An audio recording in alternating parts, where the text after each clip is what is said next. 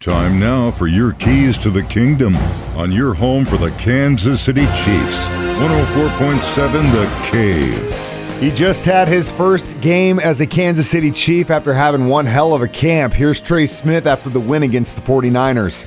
Yeah, we take a lot of pride in that fact. Working cohesively as a five-man unit, we take pride in moving the people in front of us. So we know we have some studs on offense, and it's our job just to give them time and space to allow them to do what they do. Oh, yeah, I've had a ton of growth. Just sort of going out there, understanding what I'm supposed to do on most of the plays, just having a better football understanding and what we're trying to get accomplished, the concept of the actual plays. I mean, it's a blessing just to be in that position. Thankful for the Chiefs organization believing in me and my talents to be able out there and represent them.